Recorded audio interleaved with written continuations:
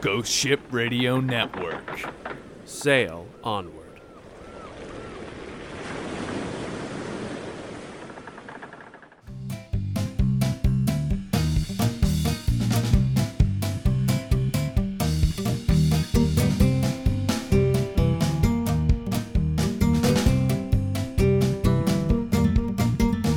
What's up, folks? Welcome to episode 20 of the Adjacent Text Podcast. My name is Zach, and misunderstanding the rules as usual is Doug. How's it going, man?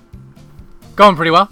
Keeping very busy. I just want a quick shout out to my buddy Rob and his brand new wife Inbal. They just got married on Saturday, and Jesse and I took the baby and went to the wedding, and we had a great time. Got to see a lot of friends I hadn't seen in a while.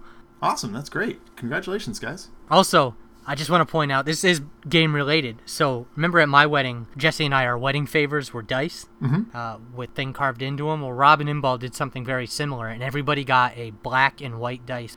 But one said Mr. and one says Mrs. Oh, that's neat. So we were able to pick up four dice at the wedding. Hey, I mean, like we said last episode, you know, having extra dice banging around can never hurt. Never hurt. Especially since I've got... So the game 10 Candles, I've mentioned on the show. And since I've been talking about it to people, I've got about a dozen volunteers to play. And one of the things you need in that game is a unique dice. So I'm thinking I might sort of incorporate Robin Inball's dice into that game somehow. Oh, that'll be cool. Yeah, it'll be fun. But I actually have a game planned, fingers crossed, for about 2 weeks from now, the 22nd. Nice. Speaking of RPGs, I mean, Alex and I just started Call of Cthulhu, the RPG. Oh yeah, is that a one shot or is that a?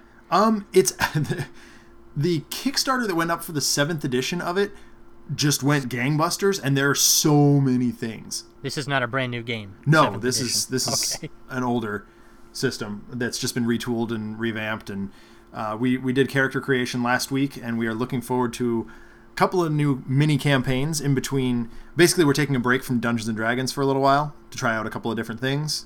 We're going to try out Call of Cthulhu, and then after Gen Con, we're going to start up Sentinel Comics RPG, and then get right back to Dungeons and Dragons in the fall.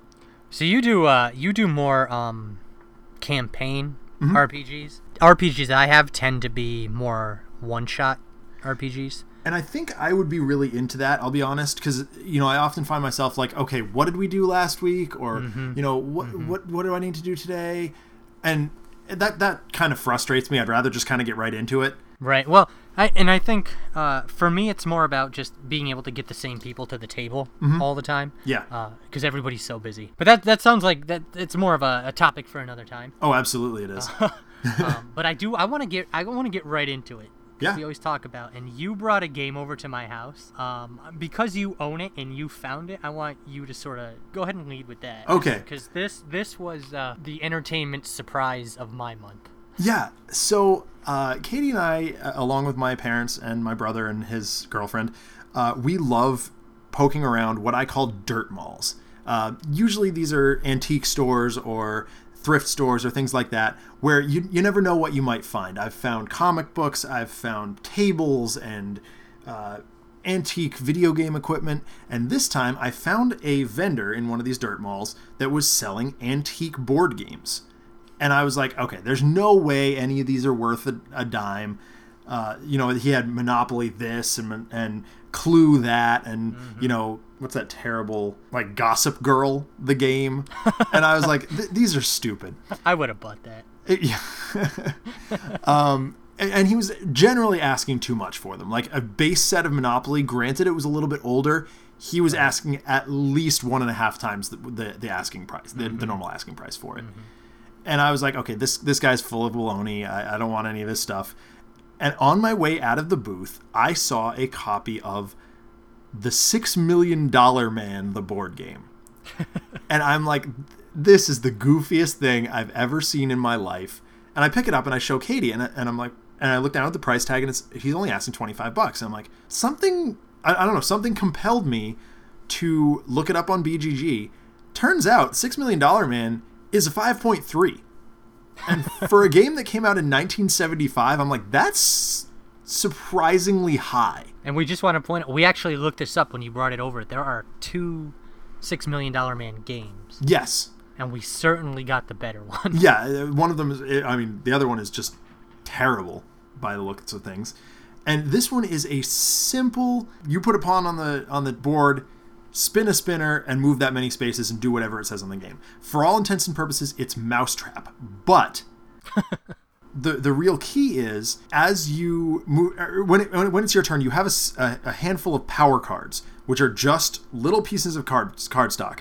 They have Steve Austin's face on them, and that's it. They're blank on the back. And I think they say power card, don't they? They might say, yeah, I think they might say power card.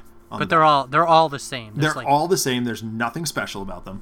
And they, on your turn, instead of spinning the spinner, you can discard power cards out of your hand and move exactly that many spaces. So if I discard 3, I can move 3 spaces.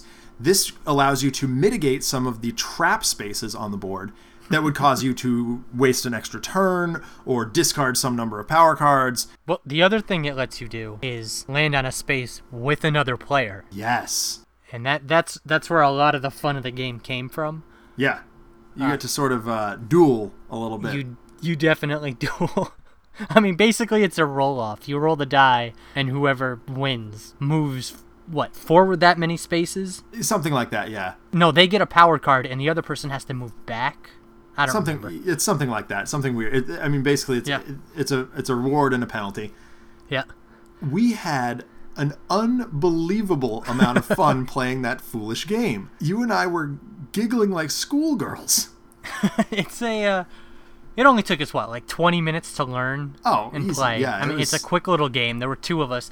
I did enjoy it a lot more than I thought I was going to. And we were also doing the sound effects, and we were really playing it up. Yeah. The game is relatively simple. I would like to play it with 4 players. Yes, absolutely. Because I think there'll be more player interaction then. But it was, for not being a modern game, and for being a spin and move game, we did have a good time with it. Yeah, and it turns out that I was the real $6 million man.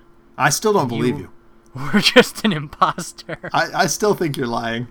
And just so everybody knows, the actual object of the game is everybody plays somebody who looks like Steve Austin, the $6 million man, but only one of them is the real one. And so you have to go do these missions, and the first person to complete the game turns out to be the real $6 million man. The other people are just very, very talented regular human beings. And it's got cute little illustrations, and it's a colorful board, especially considering the 1975 color palette that they had available for printing. Who was the publisher? Do you know? It's Parker Brothers. It is Parker Brothers? Okay. I mean, it's just to capitalize on the popularity of the show type game. But we had a lot of fun with it. We really did. I can't wait to play that one again. Especially with like-minded people, right? You and I both love that kind of weird, older than we are TV stuff. Yeah. Well, I think that's a great thing to point out, is that the game itself isn't amazing. A lot of the fun we had was what we brought to the game. Yes. And the game sort of had enough there for us to have fun with it. Yeah. If you're looking for a real excellent game, you might want to put your $25 somewhere else. Yeah, but if you've got a group of people like we do, Corey and Eric and Joff would really dig that game. Oh yeah, I'd have fun. I had fun with it. I'd play it again. Yeah, I definitely would. I just don't want to oversell it. No, absolutely not. We definitely gotta. Yeah, it's not for everyone. Yeah. We had fun with it though. We did. So what else has you played? Maybe something from within the last 30 or 40 years. Well, how about something from within the last year? Sounds good to me. All right. So lately, the store I work at has been really going all in on Fantasy Flight games. Due to some situations beyond our control, we got a big influx of them, and our boss was like, hey, you guys are really enjoying these. Do you mind, really hamming them up? We're like, well, what did you have in mind? And he hands me a copy of the Arkham Horror LCG. Now, listeners of this podcast know Arkham Horror is my current favorite, I'm going to play it a lot game. Mm-hmm. Not certainly my favorite game, but I've been playing that a lot. But you get it at least once a month. Yes. Right? Yep. We have a scheduled game. Which is a lot for especially a long game like that. Absolutely. And so Alex and I just kind of looked at each other and busted the box open and gave it a try. It's really interesting. It takes the living card game setup that we've talked about on the show. Go ahead back and listen to that episode. We'll wait. We should put in the show notes what episode that is. Yeah, I will. I don't remember. I don't either. And it adds sort of that Mansions of Madness, Arkham Horror, Elder Sign level of intensity, or like urgency, I guess is a better word. Basically, when you go to make any kind of a check, you have a statistic on your player card, and if you need to, let's say, make an attack check, you reach into a bag, much like you do in any of the Richard Launius Arkham Horror games, and you pull out a token. Now, that token can be anything from minus, like, 4, it can be really bad, all the way up to an Elder Sign, which is really good, and generally speaking, you pass that check. But a lot of the stuff in the bag is, like, you don't want to draw that. That's bad news bears. And so it makes your decision-making process really, really difficult. Alex and I only played the intro mission, which is supposed to be the easiest, and we got curb stomped. So we're a little bit trepidatious about diving in on the Dunwich Legacy, which is the first boxed campaign that they're releasing for it. Yeah, I've heard that game can be pretty difficult. I just want to point out that Shut Up and Sit Down, they did a review, but they also did a how to play, and I think they did, or not a how to play, they did a where they filmed themselves playing it. Yeah, Let's Play, and I think they did the intro mission that you're talking about. It is filled with spoilers, so anybody who wants to keep the game completely a mystery, I wouldn't recommend it, but if you were kind of on the fence, it might be worth checking out. Of course, if you do, make sure you go in the comments and hear where you heard that tip. Yeah, right? Shameless self-promotion. Shameless self-promotion. Well, if I'm going to promote their show, I want my name dropped in the comments. Seems only fair. So, yeah, we were playing as, like, the urchin and the, like, lawyer or something like that. So are these the same characters that you would find in Arkham Horror, Mansions of Madness? Yes, they are. As a matter of fact, to mark your position on the board, you have a little, like, mini Euro card, and Alex and I just reached right into our Mansions of Madness kit and grabbed the miniatures. Pulled your mini up? Yep. Okay, so you can play like Joe Diamond and those kind of guys. Absolutely, you can. Now, not all of them are released yet, as is usual for Fantasy Flight. And, of course, there's another expansion for Mansions of Madness coming out very soon that releases, I think, another 4 characters. They like to make sure you have enough material, don't they? They sure do. And by enough, we mean altogether too much. Yeah, even Arkham Horror's got that sort of... They come out with new missions. I don't know if it's monthly or quarterly or... Eldritch Horror, they do. Okay. Arkham Horror LCG, they must have new stuff. Arkham Horror LCG, yeah, it is coming out quarterly. So it's like a mini box expansion. Yeah, I'm sorry, it's every other month. Okay, it's just a little card pack. Now we were able to get in on it like right out of the gun, and we missed one of the mini expansions. But unfortunately, in order to play some of these campaigns, you have to buy every single pack. Oh, that's rough. Yeah, so they'll release like the first part in the big box, along with a bunch of other like items and characters and things like that. But the mission cards come out in these little packs. And if you miss one, they go out of print very quickly. Fortunately, Fantasy Flight has learned, at least it appears they've learned, from their experiences with Android Netrunner and Star Wars LCG and things like that, and Game of Thrones, that they need to reprint these things very, very quickly. You got to keep them on the shelf, especially if you're going to make future expansions dependent on having... a past thing. Yeah, I mean, it sounds like a cool game. It looks like a cool game, but that I don't know how much I like being committed to having to buy the expansions. That's a personal choice, though. If it weren't for the fact that I was basically told to support this game, I don't know that I would. Okay, so you didn't like it enough to spend your own money on it? Correct. Okay. I think. As it stands, I mean, my boss was like, okay, if we're going to do this Fantasy Flight all-in thing, I need you to play Rebellion, and I need you to play X-Wing, and I was like, try all this stuff, I can't do that. Like, you're only paying me so much.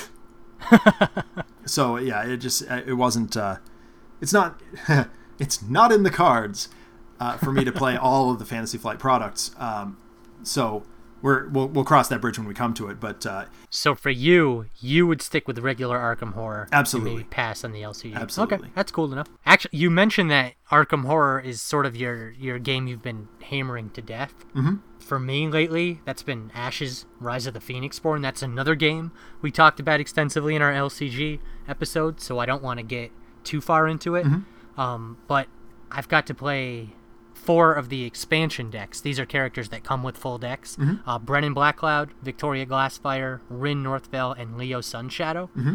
I've actually played Brennan and Victoria, and then other people have played the others against me. A lot of fun. What's interesting, and the reason I think these are worth mentioning, is that in the base game, all of the characters, the pre-made decks anyway, come with 2 types of magic. Mm-hmm. Like you'll use like charm magic and natural magic or whatever combination. The 4 characters I just mentioned all use only 1 type of magic, so 10 of the same type of dice in their pre-build. Yeah, Jack and I have played, I believe it was Rin Northfell versus Victoria Glassfire. Mm-hmm. How'd that go? It was it was a while ago. I don't actually remember what the outcome was. Okay. I think Jack just smacked me out, but that's just normal for Jack. He's very good at that kind of game. But were you Victoria Glassfire, a.k.a. the Duchess of Deception, or Rin Northfell? I was Victoria Glassfire. Okay. A few months ago, I got really... Well, I mean, you and I were working with the creative team behind Harley Quinn at Boston Comic Con. Mm-hmm.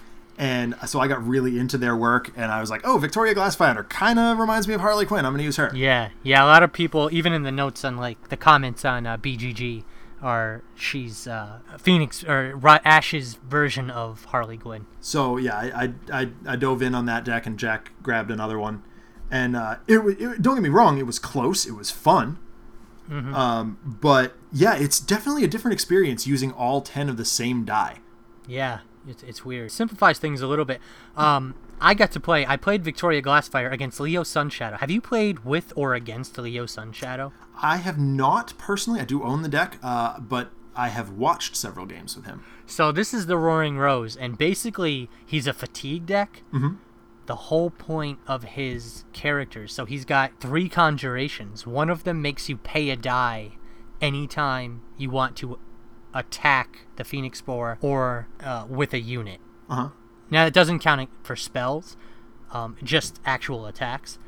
He's got another character that he can sort of use that has unit guard, can step in anytime something gets targeted with a spell or an attack, and this thing could have been targeted. It can step in if it wants. Mm-hmm. It's got these little 1/2 flower things, but if they cause damage, they automatically kill whatever they hit. So essentially, what he's doing is putting out a bunch of these small things and just trying to stay alive. Mm-hmm. And at the same time, a lot of his spells and stuff just burn your cards and burn your dice. So he's just wrecking your resources. And eventually, you just die from fatigue. Because when you go to draw up to 5 at the beginning of the round, if you don't have the cards, you take 1 point of damage for every... Yeah. And then also his things say if they can't discard a card, or if they don't, or if they can't draw a card, or if they choose not to, they suffer 1 or 2 damage. And the same with dice. So he just kind of tries to survive until you run out of cards and die. So Jack was actually talking about that too, now I'm thinking about it. Yeah. That deck is equivocated in forum discussions and whatnot to the Magic the Gathering modern deck 8-rack, where it just punishes you it runs you out of resources and then it punishes you for it. Mm-hmm. Yeah, that's what this does. Joff used it, Jesse used it. I've been playing Leo Sunshadow an awful lot, and I've come close to beating him. So I played him with Brennan Blackcloud. I played against him with Brennan Blackcloud. Just got stomped. I played against him with some other people. I've had close games, but the only time I've actually got a win is with Victoria Glassfire. Because her conjurations are interesting because they're all illusions. Right. So if they take damage, they die anyway. Right. So you kind of like don't mind throwing them at the things that kill your creatures because it all sort of balances out. But even that was a real close game, and I think those two came at the same time. They balance each other very well, and I won that game with only 4 victory points. Wow. But it's been, or 4 health points left. It was a close game, but Leo, I think the game is balanced. Some characters match up against, and there's another time when I think I could have won. I got him down to like 4 or 5, and I forgot a card was out and made a really bad misplay. And I had a shot at winning that game. So he's certainly not unbeatable, but if you want to play with or against Leo Sunshadow, that takes that 30 or 20 to 45 minute game and turns it to a half an hour to an hour long game. Oh, wow. Just because it really is a fatigue. Unless maybe if you use like a more straight up aggro style, you could finish it quickly, but I hadn't done that. So all 4 of these characters were new to me, and I played with all of them intermixed over the last month, either with or against, and I would recommend every single one of them. And I'm really looking forward to the 2 expansions Ashes has coming out this year that also introduce new types of magic, which means new types of dice.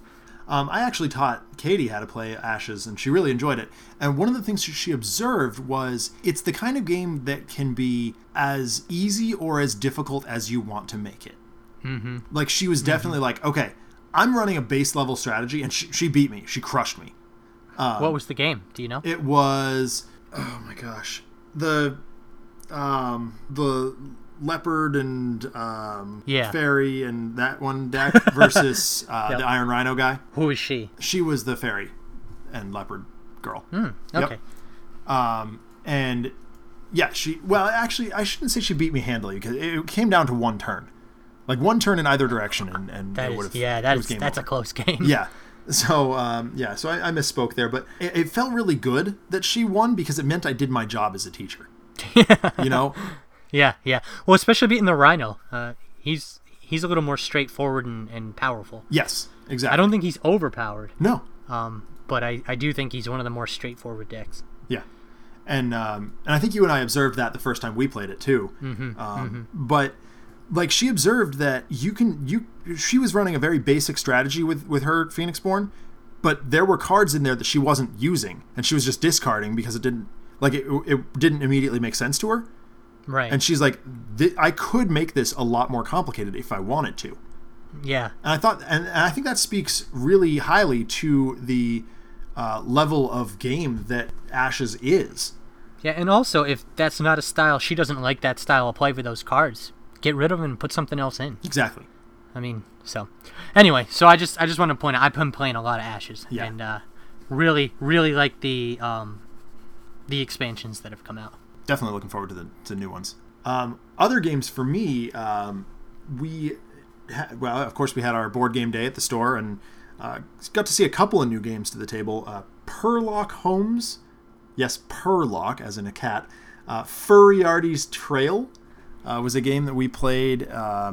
It's semi-cooperative in a way that I've never seen before. You have to give clues and be honest as to a hidden card in front of each player, and their job is to guess what the card is, either the number or the creature on the card.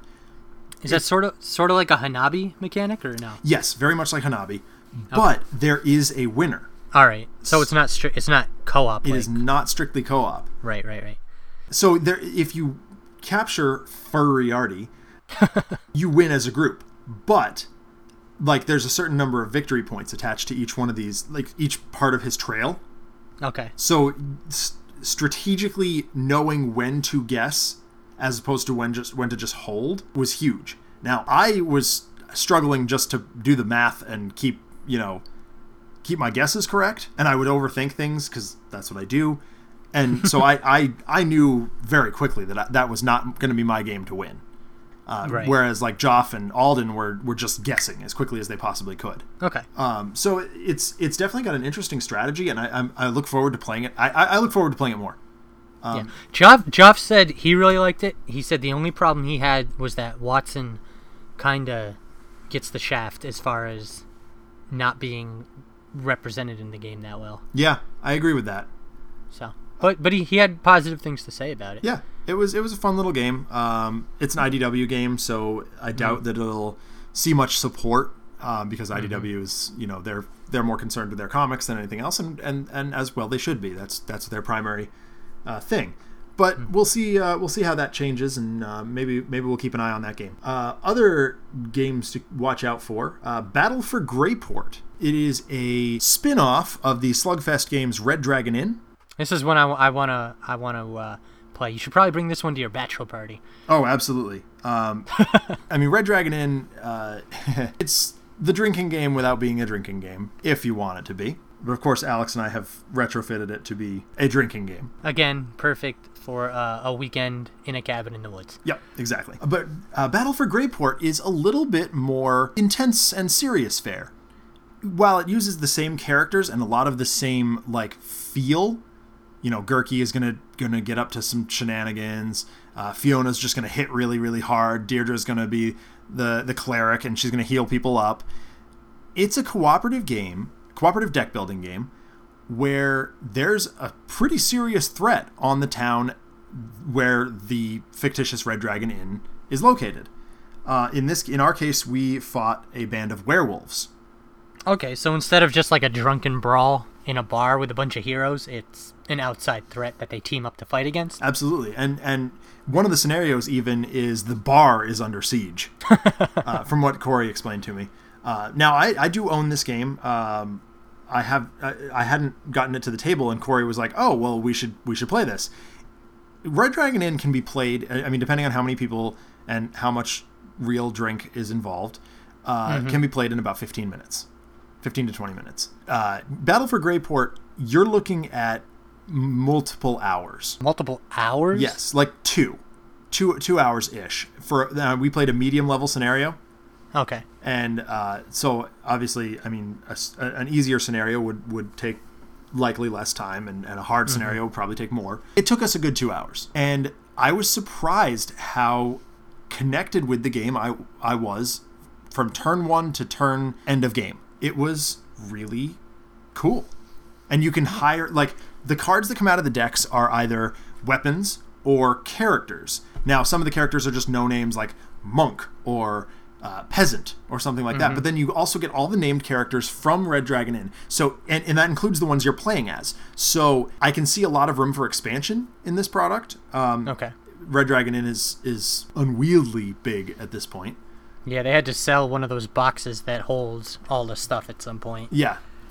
And so far, the only other game that I've seen that has had to do that is Sentinels of the Multiverse. Now, are there other games that could probably benefit from that? Well, sure. But they did. They released a treasure trove box, and it's not full yet, which leads me to think that, oh dear, they're actually going to keep going with this. There's a few. I think what's it called did that too. Smash Up? Yes, Smash Up, of course. Yeah, but yeah, definitely Battle for Greyport, another one to look out for. Cool. And you had one more on your list. I did. So I've been playing a lot of Zombicide. I just want to do a quick mention, because I think I mentioned in the last episode that I had backed the Green Horde. Yes. On Kickstarter. I just wanted to... That game actually set the record for Cool Mini or Not, their own personal best, which had just actually been set by Rising Sun, the game before it. And they broke $5 million on their Kickstarter. Yeah. And the final stretch goal, this is interesting, it has to do with the boxes too, was what they called the Horde box. Because I guess in the past, you just received this big brown box, and then all the special minis, the Kickstarter exclusives, came in their own little things. Yep. I'm not sure how it worked. Yeah, that's exactly correct. They have a box that looks like the other Zombicide stuff that is going to hold the heroes, abominations, etc. from the Kickstarter exclusives. So that's kind of cool. So instead of having a bunch of little boxes or a big ugly brown box, it's going to be one that matches the game art and sort of theme. So it just looks better on your shelf, I guess, is the idea. Yeah, for sure. I can't wait to see It's something people were asking for in the comments. But yeah, I got to play Zombicide a couple times. So Jesse and I played a mission, and this also you mentioned in Battle for Greyport, how there's easy, medium, difficult. Mm-hmm. Well, Jesse and I played one. So most of the Zombicide missions you can play with 6 or more characters. Mm-hmm. We played one that was limited to 6 characters, and it was ranked a medium difficulty mission. Mm-hmm. but I swear it's ranked that way because it can be won extremely easily, or it can be nearly impossible to beat. Oh, And so they it's an kind of- average? Yeah, Ugh. it has to be, because we literally lost the first 2 times we tried it on like turn 3 and 4. Wow. Just really bad luck. But so essentially what you have to do is you have to collect the mission sort of in the campaign is you collect food, water, and apples, 2 of each card, and then you run down and lock yourself in a vault, and you kind of, the story is that you're sort of resting up and planning your next move. So in the thing, you have to find 2 waters, 2 apples, 2 salty meats, and then get down into the vault. Mm-hmm. Well, the problem is, in the deck that is, I don't know, 100 or so cards, maybe less, I don't know, let's say it's 60, doesn't matter. There are only 2 apples, 2 waters, and 2 salty meats. So potentially you could go through the entire deck before you are able to complete the mission. And the last time we tried it, we were like, we'd been playing forever, and we're just like, it was crazy. We looked through it, and the thing we need was 5th from the bottom. And if every character searched on every turn, it still would have taken us 6 more rounds. Wow. Just to get the items. And, I mean, that's just so I really enjoy Zombicide. I think I made that pretty clear last time. Mm-hmm. But this mission, we're just going to move on, because the other ones have luck, and there's certain items you have to find, and you have to flip over tokens and find them. But everything seems manageable, whereas this one seems like if the cards fall your way, you could be done with it in a couple rounds, or you could have to literally go through the entire deck. And so I think it's medium. It's got to be based on average. Oh, wow. You know, that's not the first time I've seen that either. Quick, brief aside. Mm-hmm. The Wager Master deck in Sentinels of the Multiverse is rated a 2 out of 4. Yeah. And you can lose before the heroes even get a turn. Yeah. In fact, it's not even that uncommon. I agree. That one's it is similar to that, in that the 2 isn't that it's always going to play as a 2. It's that it could be a 1, 2, 3, or 4, and that sort of is the average. Yeah. So this quest 4, I think it's called Feast or Famine or something like that, but is definitely an average. I had played before that, though. Emerson and JD, our friends, came over and played it, and that was another medium difficulty game that we beat. But one of the reasons I would like to think we would have won anyway, but I made a rule error that drastically changed the way we play the game and made it incredibly more simple for the heroes. So in Zombicide, there's a bunch of level 1 zombies, level 2 zombies, and up. And so I thought you're able to dual wield weapons if you have 2 of the same weapon, and you do 2 1 damage attacks. I thought that if you dual wield weapons, you could combine those to kill a level 2 monster. Oh, and make so that'll dramatically change things then. Right. It turns out that is not the case. It just allows you to get more attacks in on fewer turns. Huh. So instead of being able to kill, we shouldn't have been able to kill as many level 2 things as we were. And the reason I figured this out was because you can add you can use daggers, which give you extra dice. And then each one of those is an extra hit. And we realized that if that's the case, if you've got enough daggers equipped, you should be able to do potentially 4 damage, which would allow you to kill an abomination, which has 3 hit points. But I know for a fact that in the base game, the only way to do that is using Dragon Bile and Fire, or with one of the character's Samson's special abilities. And those are the only 2 ways. So as soon as I saw that and we figured it out, I realized I must have that rule wrong, and I went back and looked it up. So it made the game a lot easier. Like I said, I like to think we still would have won. Yeah. But I mean, isn't that always the hope, right? Drastically changed. I don't know. Well, it was a nice change of pace, though, because Jesse mentions I have a tendency in co-op games to get rules wrong. Yeah. And make the game harder. Yes. On the players than it needs to be. One great example is Ghost Stories. Yeah. Which you still haven't played. I've talked about it 100 times. But essentially, you're drawing ghosts for each hero. Each round, a hero draws a ghost, and they have a panel in front of them, and they put the ghost in the appropriate spot. But if a hero has 3 ghosts on their board, essentially a full board, they take a wound and don't draw a ghost, so that you kind of get a chance to catch up. I accidentally skipped that and was giving them a wound and drawing the ghost, and essentially it made the game impossible, and I filled up everybody's board and we all died. I went back later and realized the error of my ways, but unlike Zombicide that made the game easier and more winnable, Ghost Stories I made just impossible to win. Have you ever done anything like that? Like just made a rule error that I have. changes? And interestingly enough, Greater Than Games just posted on their Facebook that the pre-release or pre-order copies of Fate of the Elder Gods have arrived at the office, and that got me thinking, like, I've been demoing that game for almost a year now, and for a very long time, until someone at the company corrected me, I was telling people that the only way to travel to the other worlds was to have one of the purple gate cards. Turns out that just like if you just need to go to the Gathering, for example, if you need more cultists to your cause, you can, and you have 2, let's say, red cards in your hand, 2 red spells in your hand, you can discard both of those spells to go wherever you want. So you kind of pay 2 for 1 to do what you want. Correct. To make up for the lack of resource you don't have. And I was under the impression that the only, like, you, even if you discarded 2 cards that were the same color, you still had to have a gate card in order to go to the other worlds. And finally, I was told that that's not true. Now, that mechanic doesn't necessarily make it harder, although It could if you don't get the right cards in your hand. correct. You can't, like, if the person next to you just continues to sit on the Gathering, which is the only place to get the gate card, you're stuck. You can't get that gate card. You can't go to the other worlds.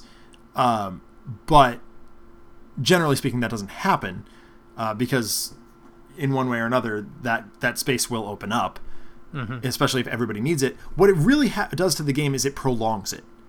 It makes it take a lot longer. I can see that. Once we started using that discard 2 cards of the same color style, people were going to the Gathering right and left. Right. You had, the other worlds. The other one, right. And which is a big way to get victory points. Yeah, that's just as a reminder to people. Correct. It's basically the primary way that you score victory points. And this is real quick. I just want to say this. I do want to point this out because you mentioned how, like, if the person to your left or whatever, I don't know the direction, stayed in that spot, it could screw you up. I remember when we talked about this game back in the day, I made a comment about how it could be really frustrating to play next to Cthulhu. Yeah. Because he could continually go to the spot that gives you victory points. Yes. I don't know how it's changed, but I got to talk to the designer of the game at PAX. Yep. And he specifically mentioned to me that they had changed how Cthulhu works from the time I played to release, to make it less frustrating for other players. So I'm interested to see when you finally get your copy, or when you get your copy. I don't know why I said finally, but when you get your copy, that change. Yeah. Well, also, I mean, and frustrating things like that, too. I remember you and I played a game of Splendor a while back, and I think it was with Jesse and Eric. So in Splendor, everybody, you're collecting gems, and you're spending those gems to buy cards that count both as resources for you and victory points. In that game, you are limited to 10 gems. Right. So the time I'm talking about we played, I remember Eric and I had forgotten that rule, and when I sort of refreshed everybody, I said that everybody can have as many gems as they can gather, and what ended up happening was Eric and I sort of hoarded all the gems, and because of that, Jesse to my left and you to Eric's left weren't really able to get gems or do anything productive. Right. And I went back and looked at it because I remember the first time we played when Anthony was there, just everybody sort of being more involved in the game. And then I realized when I had taken away that gem limit, I completely ruined the game for 2 out of 4 players.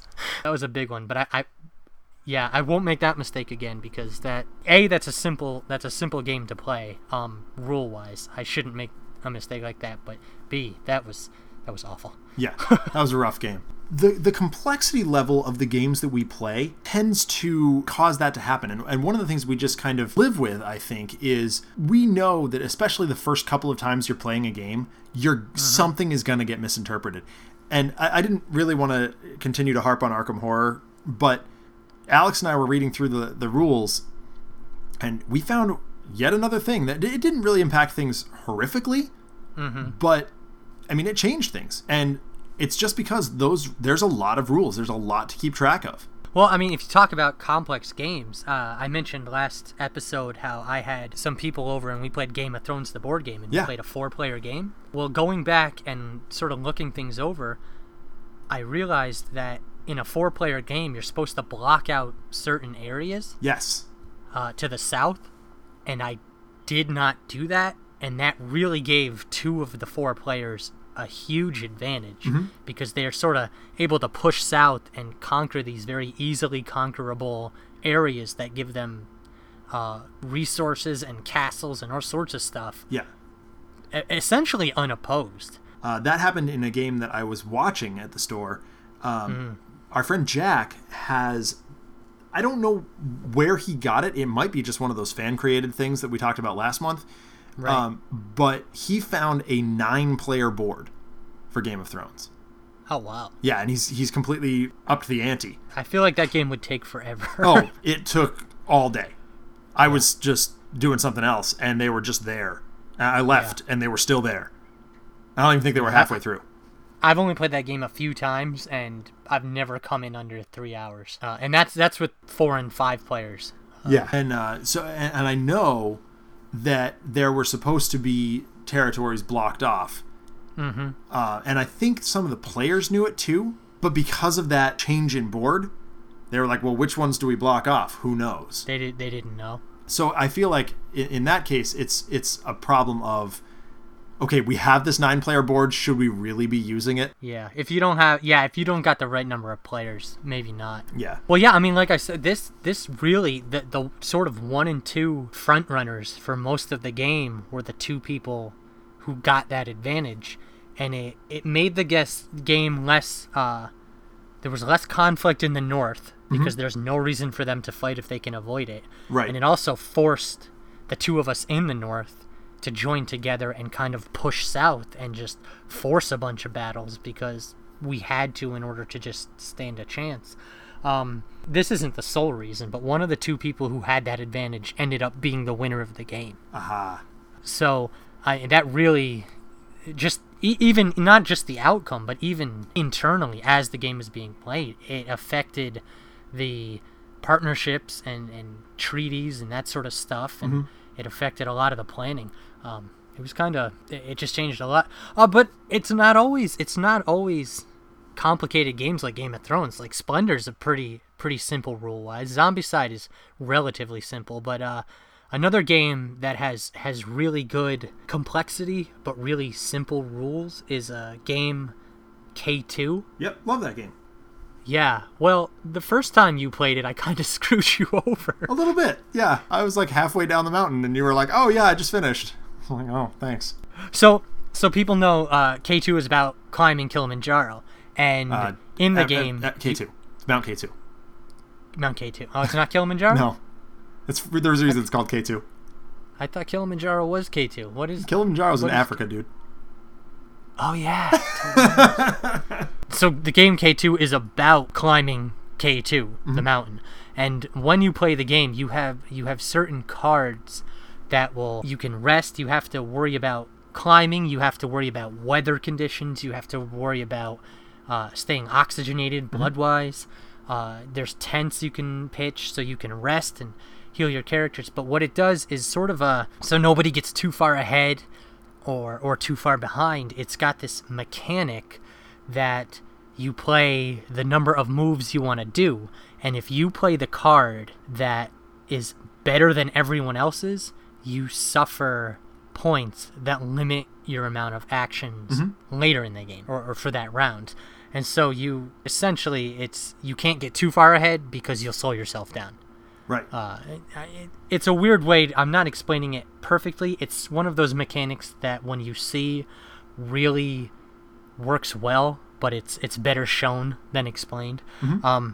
But what happens is, and if you tie, nobody gets any of those. So you're kind of hoping somebody plays a card just as good as yours, right, or better in some way. So you suffer these penalties for playing cards that are too good. And what I didn't realize until the second time I went to play K2 is that those penalties, once they've been suffered, go away. The first time we played, you, me, and Jesse, I didn't know that, and we all kept all of our penalties for the whole game. Yes, and that got bad. You had particularly bad luck because you would play higher cards, and by the end of the game, it was essentially you had so many of these penalties you couldn't really get anything done. Yeah, no, I was just stuck. Really bogged you down and kind of took you out of the game. But that was totally not how that game is supposed to be played. Right. And so it really, I mean, the interpretation, while it can be due to rules complexity, it can be just a simple misunderstanding. Yeah, just not knowing a game well enough. And when you're learning a new game, you kind of have to go into it with the expectation that you're likely to get something wrong, even if it's something simple. Games. Yeah. Well, and then you have those learning games, so if you get those things wrong, you go, oh well. I mean, hopefully it's not too bad. We've talked about on the show before the time we had to restart Dead Panic twice in a single play session. Yeah, or the same with Centauri Saga. But there are things like K2 and Splendor where you have a good time with the game or you hear good things about the game, and then later just people at the table have a miserable experience or they're not able to do anything. Right. And you kind of, I know in my case, both at Splendor and K2, I'm like, why the heck is that the case? Right. Go back and look at the rules, or later just sort of, perusing, in the case of K2, just refreshing the rules for myself and realize, oh, that's why. I think that really boils down to the whole purpose of this podcast is like, we don't do, or I guess philosophy of this podcast, we have review games. We talk about play experiences. And I think that's really what sets us apart. Because like, if some reviewer, now God forbid a professional reviewer, get something wrong and have to redact what they said, that would be horrible. I wouldn't wish that on anybody. But it's going to happen. Yeah, it's not the end of the world. It happens. And you've got to be honest and with your both yourself and your players. Like, if you got something wrong, don't just hide it.